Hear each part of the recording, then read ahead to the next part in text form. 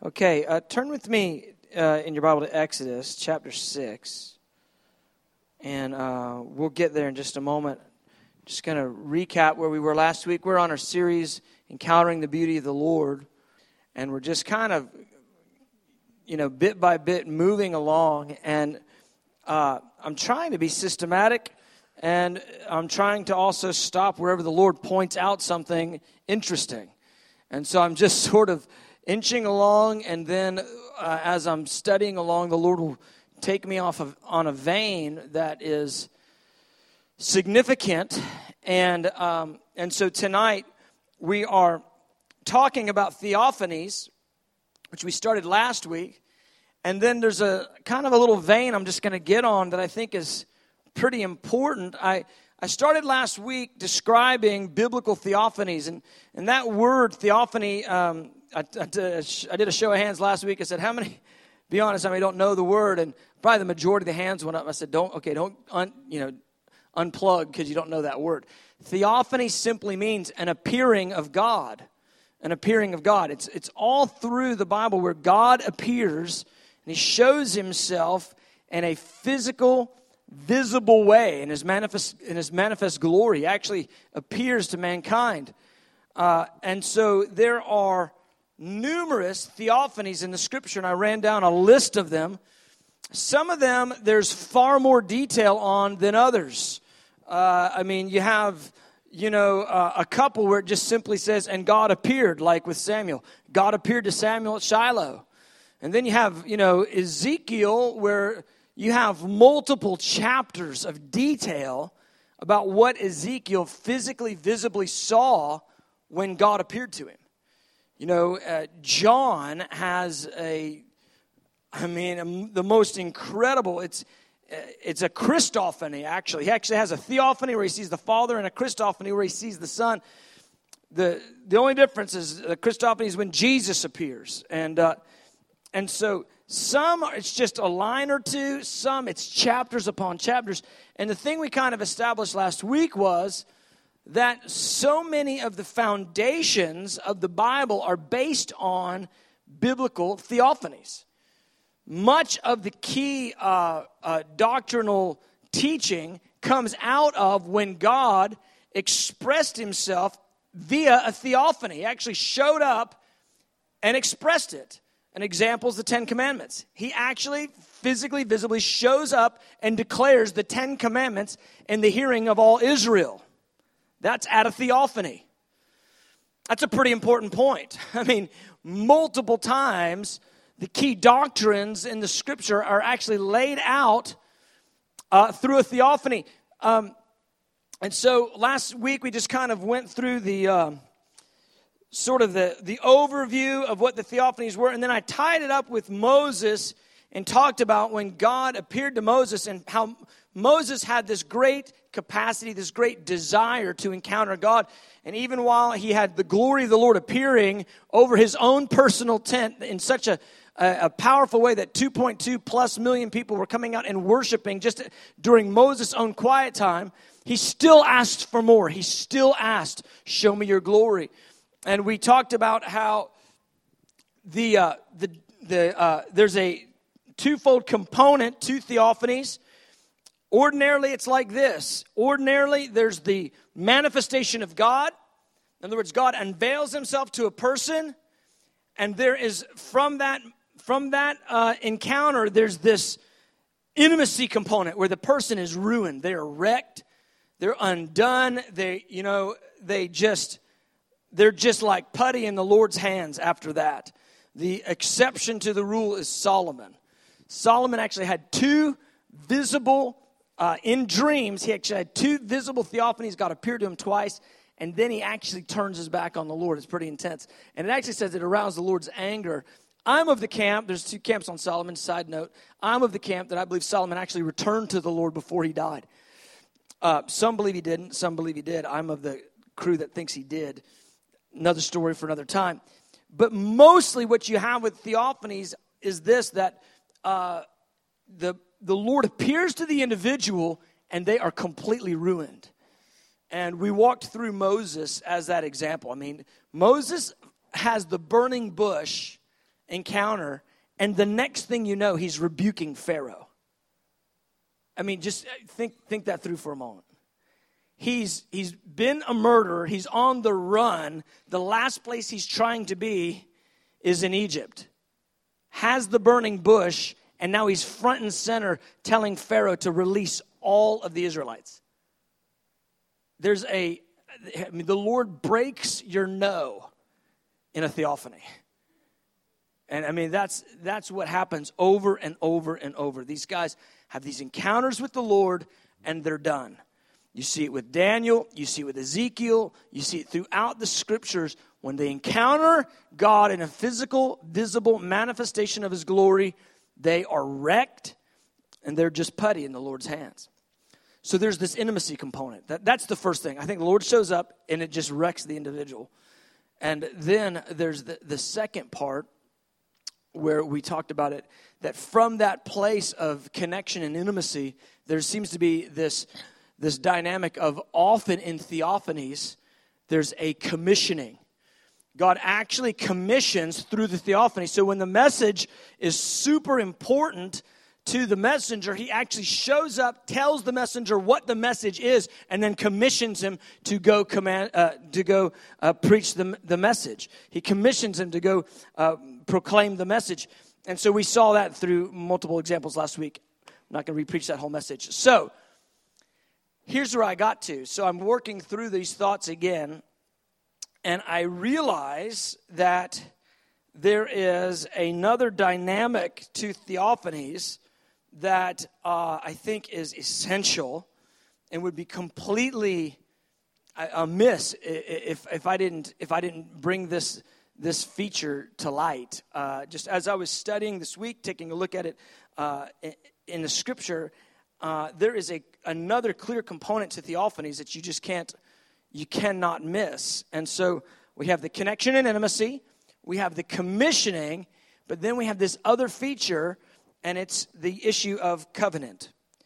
The issue of covenant. And that's what I want to work through this time. There are 4 Old Testament covenants that God makes. A lot of times you'll hear a preacher or teacher say, yeah, in the Old Covenant, da-da-da-da-da-da-da. And ordinarily they're referring to the covenant that the Lord made with Moses. But did you know there's 4 in the Old Testament? We have the covenant that he made with Noah, the covenant that he made with Abraham, the covenant that he made with Moses, and the covenant he made with David.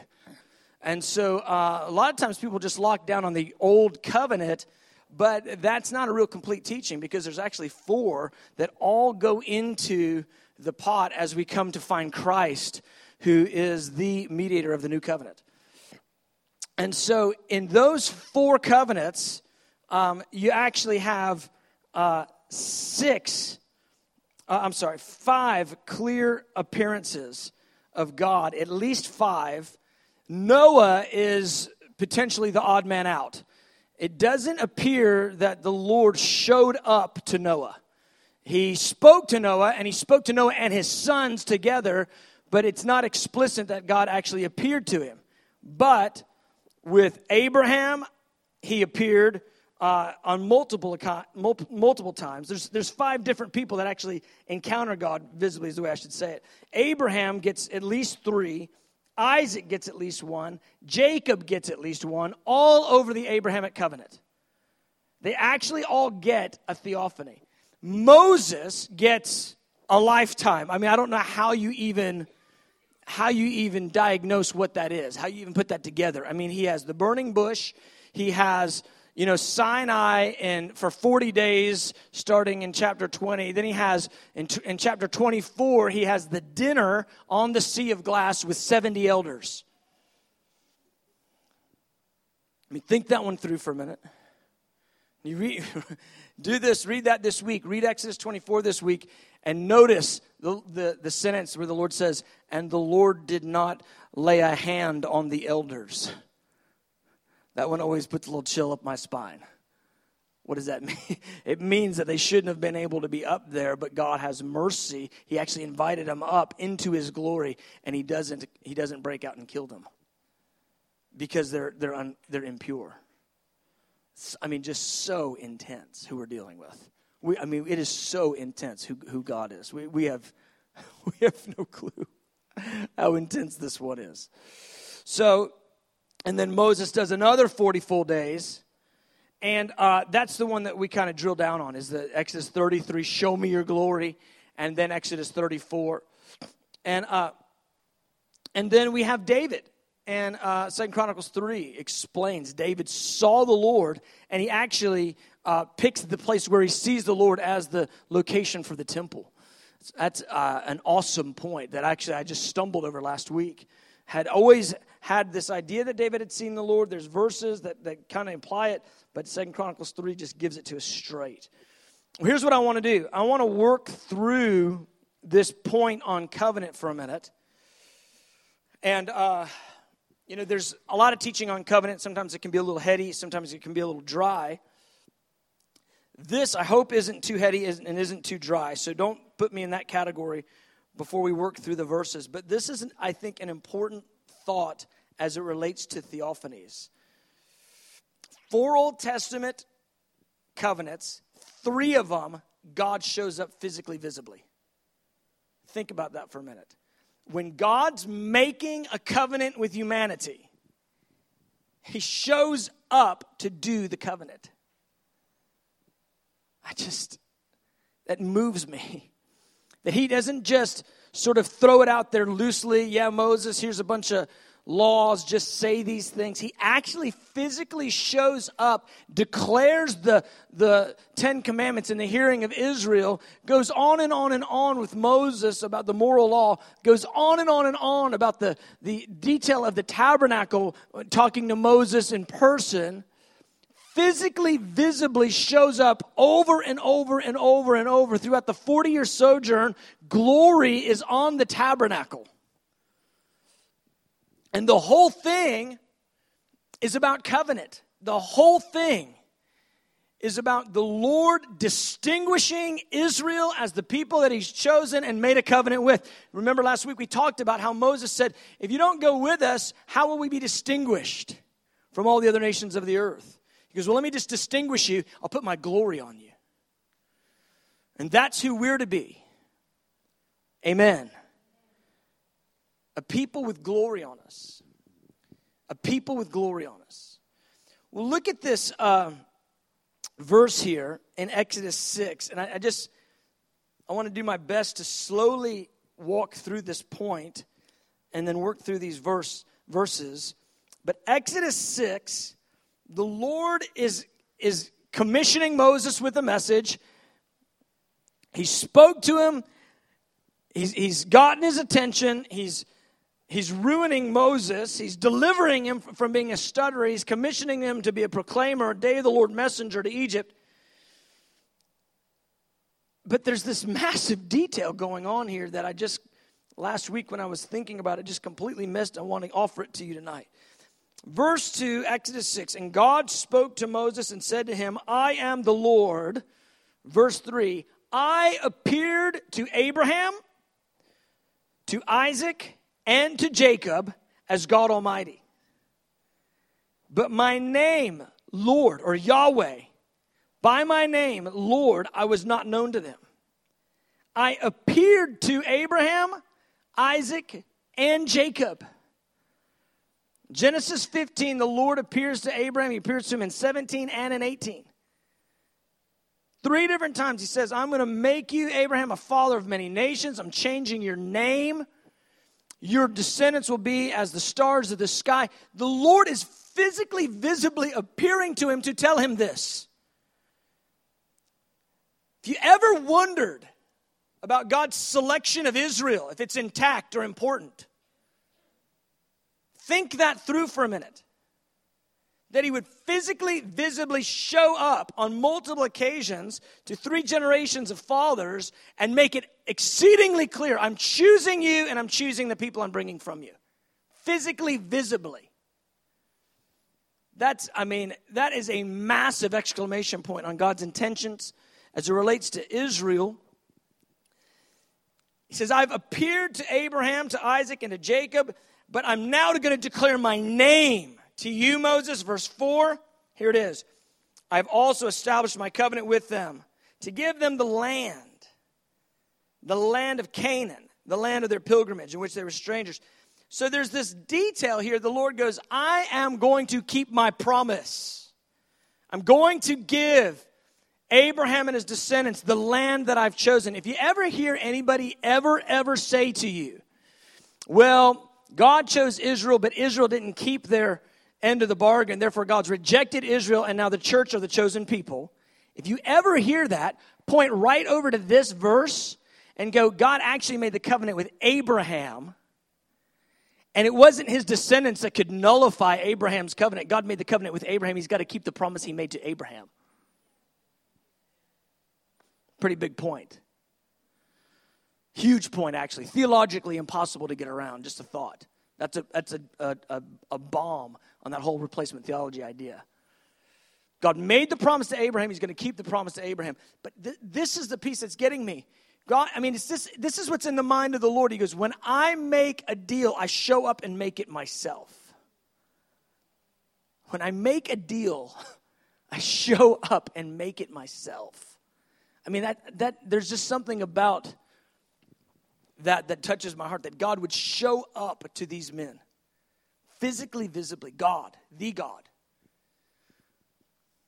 He cuts the covenant with Abraham, shows up as a burning torch in a fiery pot. The fiery pot and the burning torch move through the covenantal sacrifice. Abraham walks through it, and then God, as a burning torch and fiery pot, comes through it. It's powerful. The Lord's not having someone else make his deal for him. You see what I'm saying? He's not having someone else sort of make the covenantal promise for him. He's doing it himself with humanity. He doesn't have to do that, gang. He could shout, do it, yes, sir. He doesn't have to show up. He could rain down leaves that have messages on them. I mean, he could send birds in that all tell us what the covenant is. I mean, there's all sorts of ways God can do this thing. Instead, he goes, nope, no one else does this deal but me. I show up and sign my own covenantal contract. So intense. Shows up to Abraham, shows up to Isaac, shows up to Jacob. And then here's what he says with Moses. Exodus 2, he says, I've heard the cries of my people Israel. Why are they his people? Because he made a covenant with Abraham. And so he's saying now to Moses, I appeared to those guys, and I intend to keep my covenant, Moses. I intend to keep the covenant that I made. Now, go rebuke Pharaoh. It's just like, Moses goes, I can't speak. I don't know who sent me. He goes, Yahweh. Tell him the I am that I am sent you. I don't do miracles yet. He goes, do these things and I will do wonders through you, Moses. And Moses is like, okay, really? Like, really, this is what's happening. You're actually doing this. And Moses has to go in, rebuke Pharaoh, call down 10 plagues, and get Pharaoh to loosen his grip for just a moment. But that's just sort of getting them in the position to be able to hear the covenantal plan. God shows up on the mountain and again makes covenant physically, visibly himself showing up. Exodus 19 and 20 is as much a covenantal experience with God signing the contract on his side, showing up physically, visibly, as it is anything else. Jeremiah 2 tells us it's a wedding ceremony. Do this. When you hear the word covenant, think wedding. That's the most obvious covenant that we have nowadays. It's a covenant between a man and a woman that they'll be husband and wife. That is a covenant.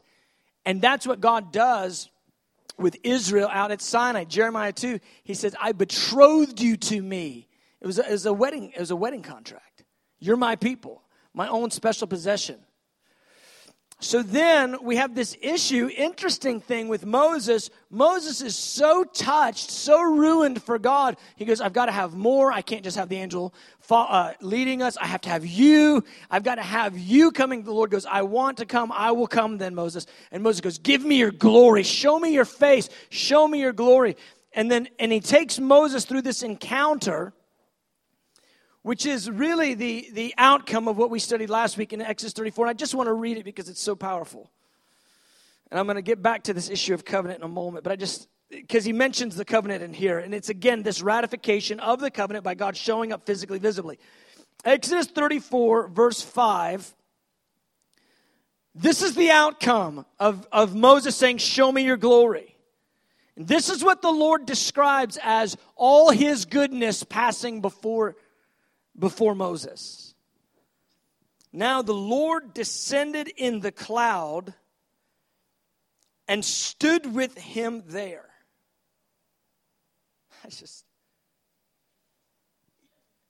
You don't need to go much further than that sentence. The Lord stood with Moses in the cloud of glory. Yahweh. Now again, let's remember what I just touched with Exodus 6. I know I'm throwing a lot at you. It's a little bit of a Bible study. But Exodus 6, he said, I've appeared to all of them, but I've never declared my name to any of them. I'm declaring my name to you so that you and your people will know who it is you've made a covenant with.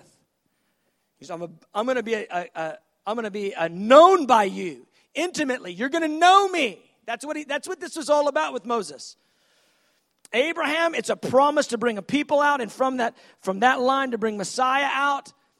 Moses, it's a promise not for just the lineage and for the nation and for Messiah. With Moses, it's a promise of intimacy, knowledge of God.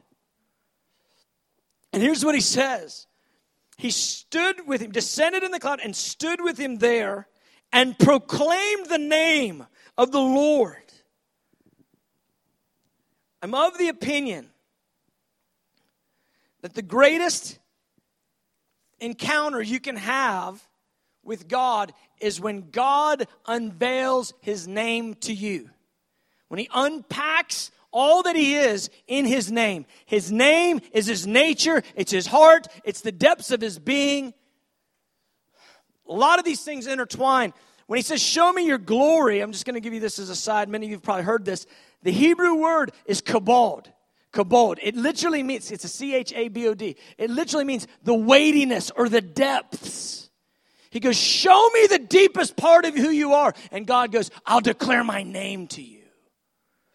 I'm going to let you know me deeply, Moses. I'm going to unpack my nature to you, my depths to you, Moses. The Lord passed before him and proclaimed, the Lord God, merciful and gracious, long-suffering and abounding in goodness and truth, keeping mercy for thousands, forgiving iniquity, transgression, and sin, by no means clearing the guilty, visiting the iniquity of the fathers upon the children and the children's children to the third and fourth generation. I've got teaching upon teaching on that. I did a whole series on it, so I'm not going to go through it. But there it is. There's his name. He's a God of mercy, a God of tenderness, and a God of justice. He's unpacking himself to Moses. Man, if you've not spent a lot of time meditating on that scene, do it. Do it. What did it sound like? What did it feel like when God's moving by, when the glory is there? What is that like? What's Moses hearing? What's hitting his soul? What's hitting his flesh? What's his mind doing? You know what I mean? Moses doesn't quit being just a dude. He's a human. He's just a guy dealing with Yahweh, unpacking the depths of who he is to Moses. Whew. He goes, I'll kill you if I show you everything, but I'll give you everything I can without killing you, Moses. And there's Moses. Just one of us. Just a guy. Just a guy. The Lord! The Lord! What is happening? Thank God the first thing he says is, merciful. Whoo! This gives you a moment. Abounding in goodness. Abounding in goodness. What do you believe he's like, beloved? Merciful, compassionate, gracious, long-suffering, abounding in goodness and truth, keeping mercy for thousands, and a God of justice. By no means, and I've got a whole teaching, I'm actually reteaching it. Okay. By no means clearing the guilty. That whole idea there, I'll just give it to you in a sentence. It means the unrepentant guilty. He goes, I don't clear the unrepentant. Because he just talked about being a merciful God. Hello, obviously the merciful God clears the guilty. But when he says, by no means clearing the guilty, he's talking about the unrepentant guilty. And that's in the Hebrew, not doing that right now. So, just what was going on there? I mean, if you'll just hunker down on those verses, it'll make for a good quiet time. All right, verse 8. This has always caught me. Since I noticed these next phrases, it's always caught me off guard. Because I imagine when Yahweh shows up in unveiled expression, Moses can't stand. Because we see it when Solomon dedicates the temple that the priests could not stand to minister, right? You remember that? 2 Chronicles 5, they can't stand to minister, they fall out. Well, Moses is actually standing still. Verse 8, so Moses made haste and bowed his head toward the earth and worshiped. He actually got prostrate on the ground. I always pictured God coming by and it blowing Moses away, but instead Moses, I mean, he's like, what am I seeing? What am I doing? Why am I standing? Let me get down. Just get down. If you don't know what to do when the presence of the Lord comes, getting down is a good idea. Just duck. Just duck. That's a good idea. Made haste, bowed his head toward the ground, and worshipped. He goes, now if I found grace or favor in your sight, O Lord, let my Lord, I pray, go among us, even though we're a stiff-necked people. Pardon our iniquity and our sin. Take us as your inheritance. Look at verse 10. Behold, I make a covenant. There it is again. He's ratifying this covenant through his physical, visible appearance. I love that. God doesn't show up. If you can think of it as the contract thing, God doesn't show up to the contract negotiation and have somebody else sign off. He signs it himself. So powerful. So powerful. Behold, I make a covenant before all your people. I will do marvels such have not been done in the earth nor in any nation. And all the people among whom you are shall see the work of the Lord. I love this phrase, for it's an awesome thing. It's an awesome thing that I will do with you. And the Lord's given us some thoughts on those verses and spoken to us prophetically through those verses. They're important to us as a house. I can't go into it right now. All right, flip on down then to verse 28, chapter 34, verse 28. And we had technical difficulty getting the scriptures back there, so do your best, Amber. Bless you. Verse 28, so he was there with the Lord 40 days and 40 nights. He neither ate bread nor drank water, and he wrote on the tablets the words of the covenant, the 10 Commandments. Verse 29, now it was so when Moses came down from Mount Sinai, and the two tablets of the testimony were in Moses' hand when he came down from the mountain, that he did not know that the skin of his face shone while he talked with him. So when Aaron and all the children of Israel saw Moses, behold, the skin of his face shone, and they were afraid to come near him. They were afraid to come near him because his face is shining.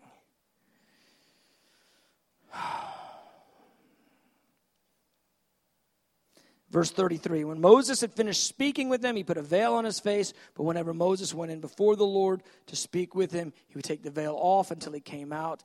And he would come out and speak to the children of Israel whatever he had been commanded. And whenever the children of Israel saw the face of Moses, the skin of Moses' face shone, then Moses would put the veil on his face again until until he went in to speak with him, with God. So Moses lives a long period of time, apparently, with his face shining. It is powerful. I just think back to chapter 33. He goes, how will we be distinguished? God goes, well, I'm going to make your face like a spotlight. How about that? I mean, God knows how to distinguish people. When he wants to put glory on somebody, he has no problem doing it. And he knows how to make it evident. And he does this with the nation of Israel. So, now flip with me to Matthew 17.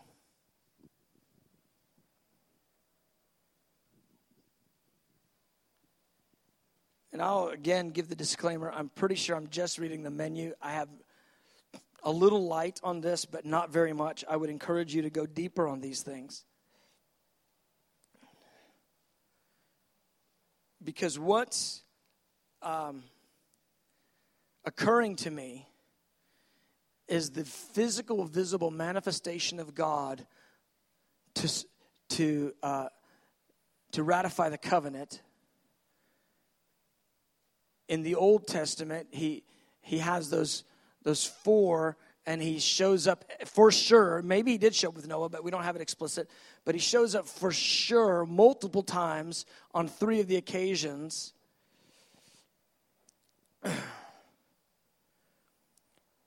And then we have the new covenant.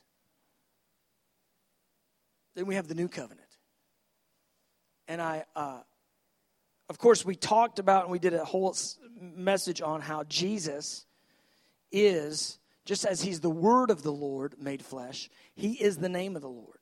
He is Yahweh in the flesh. And Hebrews 1 really lays that out for us. He's Yahweh in the flesh. But I want to draw your attention to one of the clearest New Testament theophanies. You may not think of it that way because it's not called a theophany, but it is clearly a theophany. It's the Mount of Transfiguration.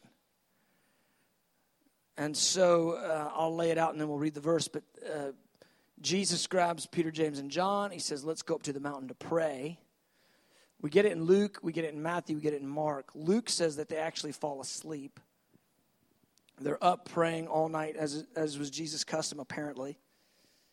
And the Lord, first, the glory of the Lord comes on Jesus. And he begins to shine.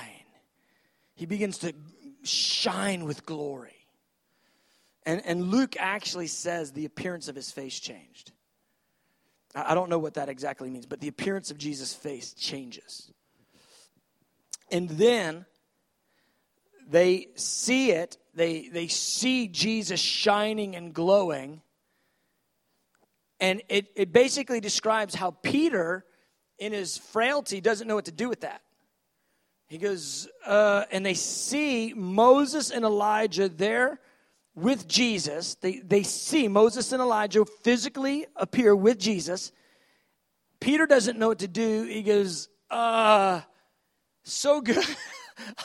I don't know what you would say, but Peter just in his humanity goes, so good to be here and see this. It's really good. And we'll build some tabernacles. That's what we'll do so we can remember this. And one for you, Jesus, and one for Moses. One for Elijah. We'll just build them. You guys have some stuff to build stuff with. I mean, Peter's just undone. I can relate to Peter. Moses is the most humble man, so all of his insecurity and weirdness doesn't quite come out as much. He just kind of bows. Peter, yeah, okay, what we're going to do now? And he starts freaking out. I would be that guy. I would start freaking out. We'll build tabernacles. That's what we should do. I mean, and it says because he doesn't understand. And then here's the part that's wild. While Peter is speaking, we kind of miss this, how this works. First, Jesus turns bright. Then they see Moses and Elijah talking to Jesus. And we're going to find out what they're, I think Luke actually is the one that gives it to us. So we might have to flip over there. But talking to Jesus, and we'll find out what the topic was. Peter starts freaking out. And while he's freaking out, the glory cloud comes and descends upon him. And Peter finds himself in the glory cloud, and God speaks audibly.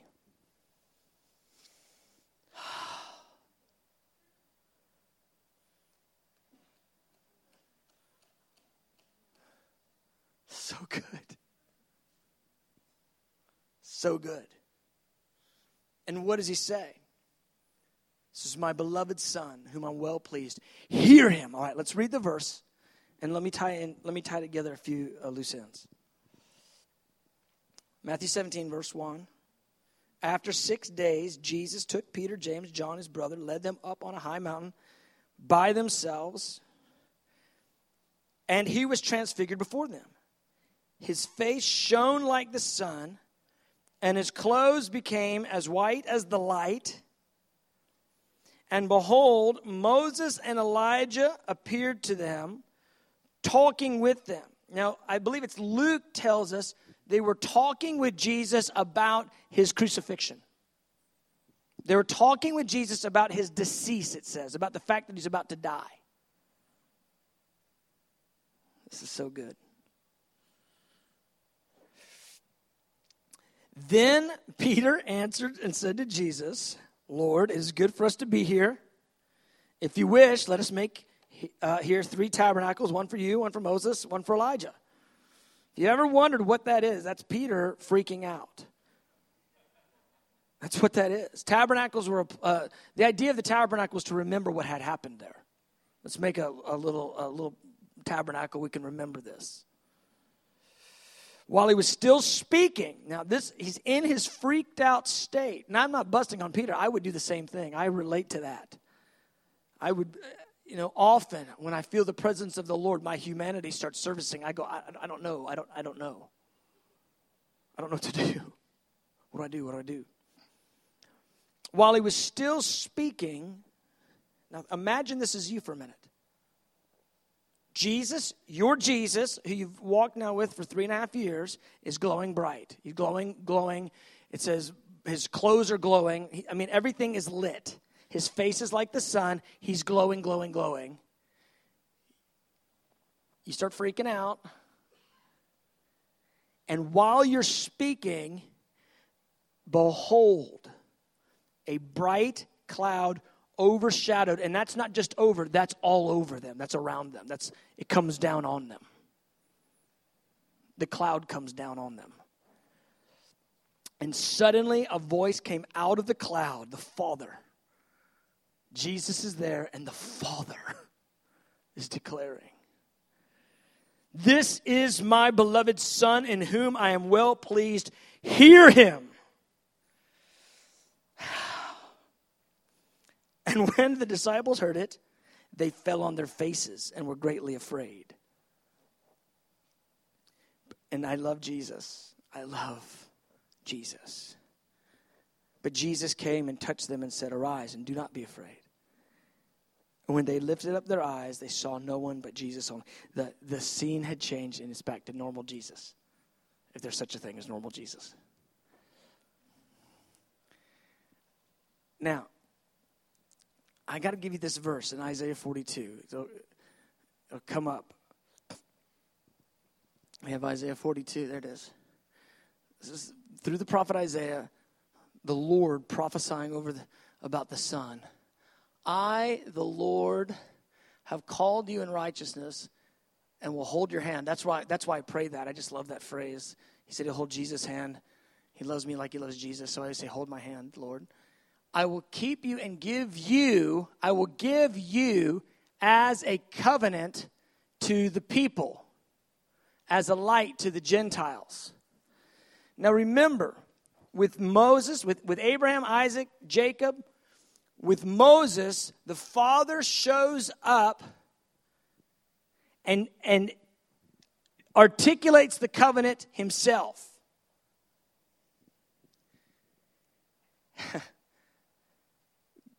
Here we have Jesus on the Mount of Transfiguration. Give me grace, Lord, to try to break this down. And the Father again shows up. Now look at the natural connection points. Both times on a mountain, both times glory cloud, both times God speaking audibly, both times somebody's face is shining like the sun. But this time, instead of the Lord declaring what the covenant is, instead of the Father declaring the covenant, what does he do? He declares Jesus and says, hear him. He is the covenant. Jesus is the covenant. And what does Jesus say at the Last Supper? He said, this is my blood of the new covenant. My body is broken. This bread is my body broken for you of the new covenant. This is my blood of the covenant. Jesus is the covenant. And so what we have on the Mount of Transfiguration, one of the clearest theophanies with God showing up, it's again the Lord showing up on his side of the covenant table and declaring physically, visibly, his intentions regarding the covenant. I'm giving my son as the sacrificial lamb, as the covenant. Beloved, this idea to me, it's just a shock. Because we don't just have the Lord showing up with Moses or Abraham. We actually I'm talking about Yahweh, the Father. We don't just have the Father showing up there. We actually have the Father showing up in the New Testament on his side, giving his son away as the covenant.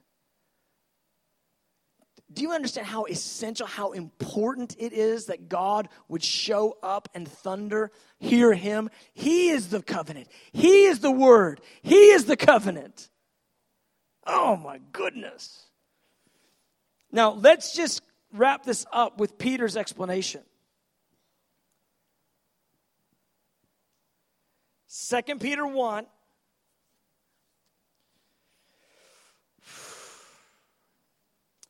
Verse 16, for we did not follow cunningly devised fables when we made known to you the power and coming of our Lord Jesus Christ. 2 Peter 1:16, we did not follow cunningly devised fables when we made known to you the power and coming of our Lord Jesus Christ, but were eyewitnesses of his majesty. Oh man, to be an eyewitness of his majesty. See, I happen to be of the opinion that if the Father will show up in a cloud and thunder over Jesus and thunder the intention of Jesus in the Father's heart to be the covenant, I'm of the opinion he'll do it now. Why not? I'm of the opinion if Jesus will show up to John like he did on the Isle of Patmos, I'm of the opinion he'll do it now.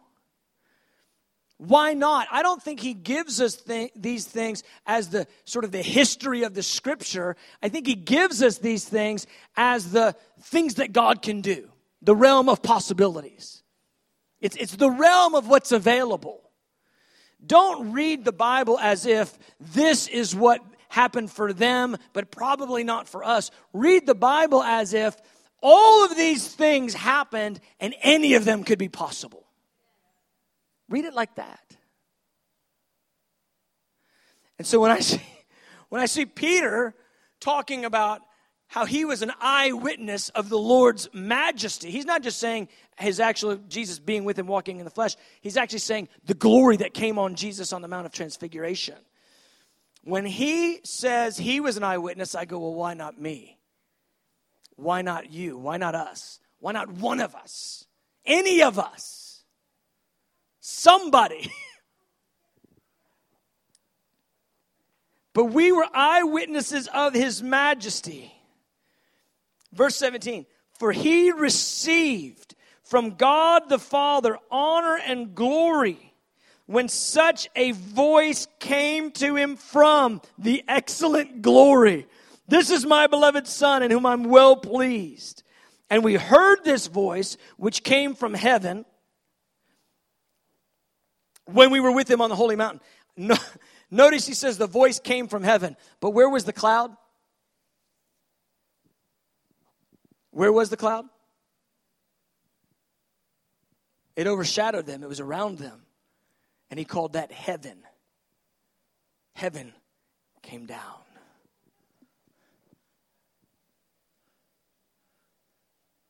Listen, we've got to get a vision for this stuff, gang.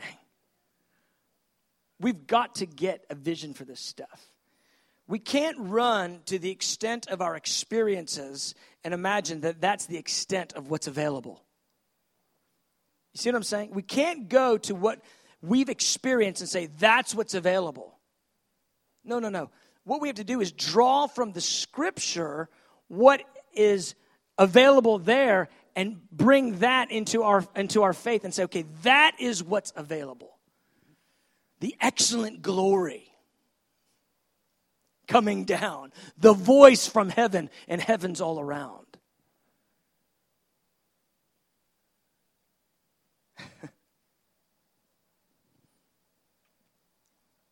The voice from heaven. And we heard this voice which came from heaven when we were with him on the holy mountain. And then we have this little sentence. And so we have the prophetic word confirmed, which you would do well to heed as a light that shines in a dark place until the day dawns and the morning star rises in your heart. Verse 19, what I believe Peter is saying there is the prophetic word is the Old Testament, the volumes of covenantal promises God's made in the Old Testament. He says they are confirmed and ratified with this new covenant. The Father signed the covenant again, and Christ is our covenant. And the Father physically, visibly shows up in a theophany to declare Jesus as the covenant. And instead of it being laws written on stone, he says, listen to my Son. He's the Word made flesh. Oh, beloved. Just want to see him as he is. And I just, honestly, this thing, I'm sure it's far richer and deeper than I can even offer. I know I'm just scratching the surface on it. But to see that the theophany connects to the covenant, connects to God's covenantal promises, and then to see the Father showing up and offering Jesus to us as the covenant. This thing is so important in the mind of God. I've kind of meditated on how much does the Father love Jesus that the Father would thunder over Jesus. He would break in to the natural order and declare his love for Jesus on multiple occasions in Jesus' life. I go, man, how much does the Father love Jesus? And then we tie that together in John 17, and it says, as he loves Jesus, he loves us. I go, wow, the Father's burning in love. But then I think about it. How essential and important is the covenant that the Father shows up physically, visibly, to give the Son as the covenant for us. Oh, he does a theophany to give us the new covenant. Praise God. Praise God. Okay, amen. Let's stand.